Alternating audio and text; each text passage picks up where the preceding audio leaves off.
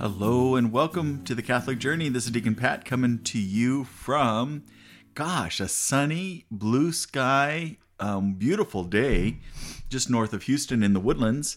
And it's been a while since I've touched base with you guys.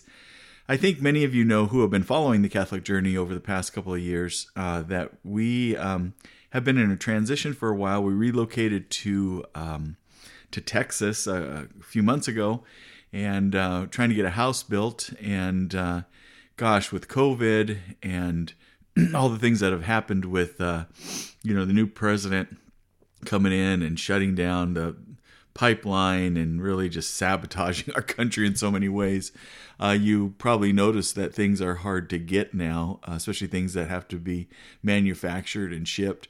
Anyway, that really took a toll on us with trying to get supplies for our house to get finished. Well, anyway, it was finished about a month ago. And a little bit more than that, I would say. And we've been able to move in and we're settled. And honestly, I finally have the studio set up. I've had a couple of times in some of our temporary houses while we've been in Texas, I did a makeshift studio and then had to pack it back up again.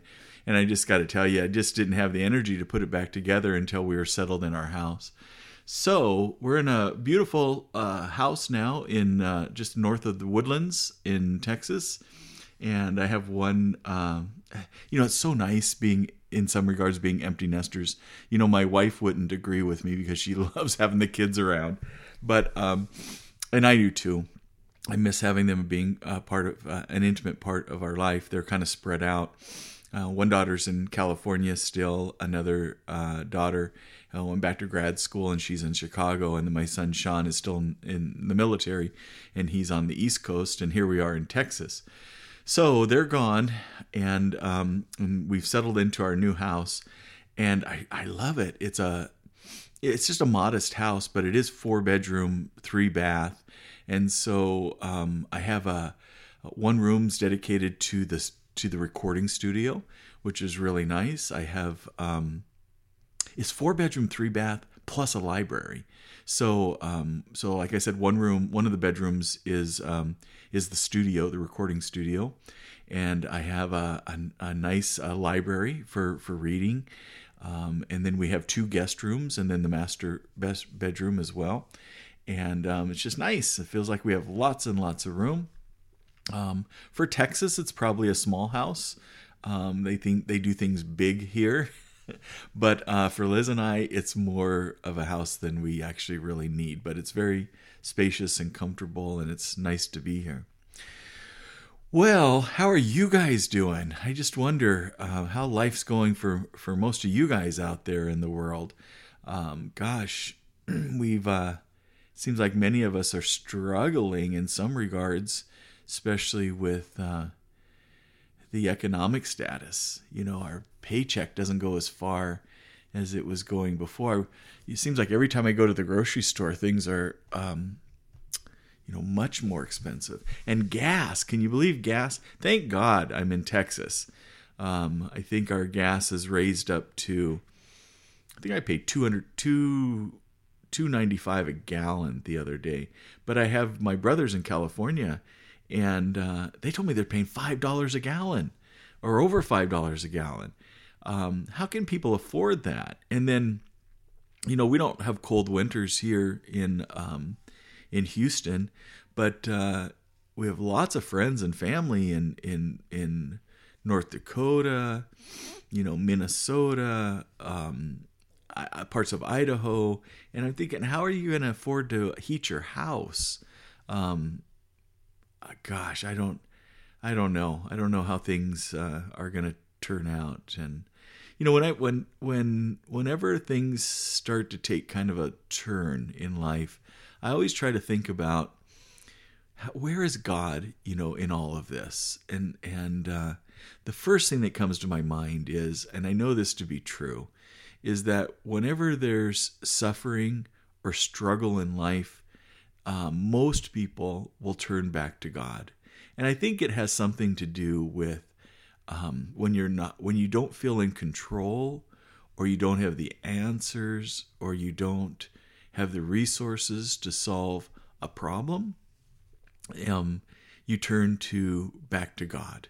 I think innately a lot of us know that who God is and that God is present, but I think he gets drowned out in a lot of ways with the distractions of life and just with us wanting to be, autonomous in a lot of ways and run our own lives, dictate our own lives, steer our own lives, that we push him into the background, and you push him far enough back and you can't see him anymore. And I think that happens a lot. So when I think of 9/11, I think of the election that we had, and this president was elected, and he seemed to be, just from the very start, making decisions that were creating just struggle and hardship in people's lives. I think what is the greater purpose in that? And I think the greater purpose is for us to turn back to God. I think that's the goal always in life, isn't it? To turn back towards God and unite with God and try to live a good, honest, virtuous, and holy life. But yet we get in the way. I think culture gets in the way, and we get in the way. We can be our own worst enemies sometimes. I don't know about you, but I that is true for me. I know that to be a fact. But I think it's part of the Catholic journey too, is that we know we're sinners. We know that we fail in life. We know that left on our own, we often make bad decisions in life. And thank be to God that he gives us insights and opportunities and gives us the grace at times to turn back from our sinful ways and to try to be the person that God created us to be. I think we forget that sometimes. And, the longer that we live in that kind of darkened state, or that state that is far removed from, an intimate relationship with God, I think the more despair can set in. And sometimes depression and despair can just be our worst enemy, because at some point in our lives, when we've been living in that darkness, we start thinking that we can't turn it around, that we're stuck. We start feeling kind of hopeless, and thinking that once the thing that we once had, meaning peace and tranquility and hope and optimism, is that lost forever. We can be our worst enemy with the mind games that we play upon ourselves. And I think many of you know exactly what I'm talking about. And we set high expectations for ourselves, and then we fall, and then we throw in the towel. And I think we forget that this life is a journey, and it's a journey of successes and failures, and learning and gaining wisdom along the way. And wisdom usually comes from it always comes from experiences, but in those experiences there's a lot more failures than there's successes. So when we look at those failures in life, that's an opportunity to learn, and to learn to how to do things differently. I think it takes humility too, humble enough to know that we're really kind of weak, struggling individuals in life, that we gain our strength and our optimism from Christ, knowing who Christ is and knowing the love he has despite, how flawed we are in using that free will that he gives us in our life. And that free will is usually used in just a self-serving way that doesn't make you very proud sometimes when you look backwards. I was having a discussion the other day about purgatory with somebody, and he was a non-Catholic, and we were talking about what purgatory is. And this was a Christian, but they were brought up in one of the Protestant denominations, so there was absolutely no education on purgatory for them. But when I started explaining a little bit about one ideology regarding purgatory, is that once you're in the presence of God and you have the beatific vision, and you can see the way that God sees, and you can see yourself and the acts that you've accomplished in your life, you see it with such clarity that in the presence of such holiness and such purity, you have an overwhelming thought of iniquity and filth and shame, and that you just burn. You burn by looking at the mistakes that you've made in your life, and how those mistakes have had ripple effects on other people. And those mistakes often were just done just out of pure selfishness and greed and pride and anger, and in being in that presence of God, you see yourself as just being just so unworthy, and that's the part of the purgatory where you're purging yourself of really the sinfulness. And it's not God-inflicted, but it's self-inflicted. That pain and that suffering is just seeing yourself for who you've been in your life and the things that you've done in your life. And it's just a pain that is almost indescribable in some way, is that I think one needs to go through to purify themselves before they can be in the presence, the comfortable presence of God and the holy ones that are in heaven. Because there is no sin in heaven. There's no evil in heaven. There's no unholiness in heaven. And so there's something that needs to happen in transition between this world and the next that purifies us. And that's one of the ideas of what purgatory is that not so much of a place, but it's a stage. It's something that has to happen to allow us to make that transition in purity into heaven. And gosh, there's so much more that I do not know about purgatory. I try to listen to a lot of people, a lot of the I guess what would you call them? Prophets of the past who have had insights into what purgatory is, and obviously we can read some about it in Maccabees and some of the other parts of the Bible as well. But a lot is left to the imagination for sure about what that place is. But what is accomplished in that place is pretty clear to me in some regards, that there has to be kind of a reckoning of our shortcomings in our life, and a purgation and a purification needs to happen there as well. Well, we're almost to the end of the Catholic year. We had Christ the King last weekend, and so this is our last week before we start a new year. We'll be starting year C coming up in the Catholic Church, and it's a new year for us. So Catholics get to experience a New Year celebration before the secular world does on December 31st and January 31st. Our liturgical year ends, and we start a new liturgical year with Advent, the season of Advent. And that starts for us on Sunday. So Catholics or Christians out there, start thinking about your New Year's resolution. Not your January 1st one, but the liturgical one, starting with Advent, in the preparation for the coming of our Christ, our Lord and our Savior, which we celebrate at Christmas time. But the liturgical season leading up to Christmas is Advent, and that's where we really reflect on our relationship with Christ. Initially, we reflect on really the experience of Christ coming into the world and the gift that God gave us by giving us his only beloved Son, and how he gave him to us in the most human of ways through his divine intervention in the person of Jesus of Nazareth. And we can reflect upon really that gift to us and what that meant to us, his life and his experiences while he was here on earth, the teachings that he gave us in life, and really the idea and the ideology that he came here really to free us from sin, and the sacrifice that he gave us is worthy of really profound reflection.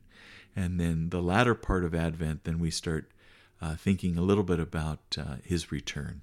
His return to us, that we do not know the day or the hour that he will come, but he will come. We know that for sure. And then we start reflecting upon how marvelous that will be. But also, Advent has somewhat of a penitential aspect to it as well, especially in that regard when we have to start thinking about, are we ready for when he comes back? What can we do to prepare ourselves more for being the person that God ultimately created us to be? And are we there yet? So part of Advent, yes, in the secular world, it's a fun time. We're doing lots of shopping, decorating, family, gatherings together. But it should also be a time with lots of self-reflection as well, thinking about where we are on our Christian journey, and where we are on really the journey of really who we are in regards to who God created us to be. So something to think about. I'm going to start thinking about that as well. And then I'm really excited, you guys. I have a new project. A few years ago, I wrote a workbook. It was kind of a holistic workbook. It was called 100 Days to Freedom. And it was really centered on breaking away from really the shackles that the culture around us really imprisons us with. And a lot of that has to do with addictions and how we're bombarded with really the filth of the world. And anyway, this workbook, it's multifaceted. It covers different areas of your life, and every day has a new theme, and it's 100 Days to Freedom. And I'm offering people the opportunity to join in starting January 7th. That's 100 days before Easter. So for many of you who like to do something, really significant for Lent, this is starting just a little early for Lent. But if you start on January 7th, you have 100 days to participate in this 100 Days to Freedom. And the book is available, the workbook. It's relatively inexpensive. You can order it on Amazon.com if you just search Deacon Pat Kearns. Actually, if you go to Google and you put in Deacon Pat Kearns books, it'll take you to a website. You'll see. You can always go to deaconpat.net. Think of net like the fisherman, deaconpat.net. There's also a link to my books there. And you'll see it available, links there to 100 Days to Freedom book that you could easily order. I am also going to, before January 7th, upload a PDF version to my website, deaconpat.net. It won't have all the charts and the checklists and things that the workbook has, but it'll have the daily reflections and the themes in there. So if you don't have the resources to buy the book, which I think is under $10, the workbook, you can still follow along as well, because I think it's a really much needed journey that many of us could benefit from. And I'm going to do it as well. And the other thing is I'm going to podcast. I'm going to start January 7th, and I'm going to do a daily podcast of the theme of the day. So you'll be able to follow along the journey with my reading of the theme of the day, and also a small reflection on it. So mark that on your calendars. January 7th is the day that we'll be starting the daily podcasts for the theme of the day and working through 100 Days to Freedom. And I'm really looking forward to it. I haven't done it in a couple of years. When I wrote it, I actually followed through the program, and as I journeyed every day, I wrote the theme of the day, and it was just very rewarding for me. And so I have shared the workbook with quite a few different men's groups and a variety of people, and clergy and lay people, and they seem to have really enjoyed it, was the feedback that I received, and they grew tremendously from it. And so I hope you can do that as well. Well, anyway, this was my initial reconnect, and I wanted to just say hi, and I'll try to get back on track with some regularity so I can touch base with you and share really my Catholic journey with you and participate in your journey as well. Well, you take care, and it was nice touching base. I hope you had a nice Thanksgiving, and I'm looking forward to a great new year starting on Sunday. Well, God bless you, and may God always keep you in his loving embrace. Until I see you again, bye from Deacon Pat.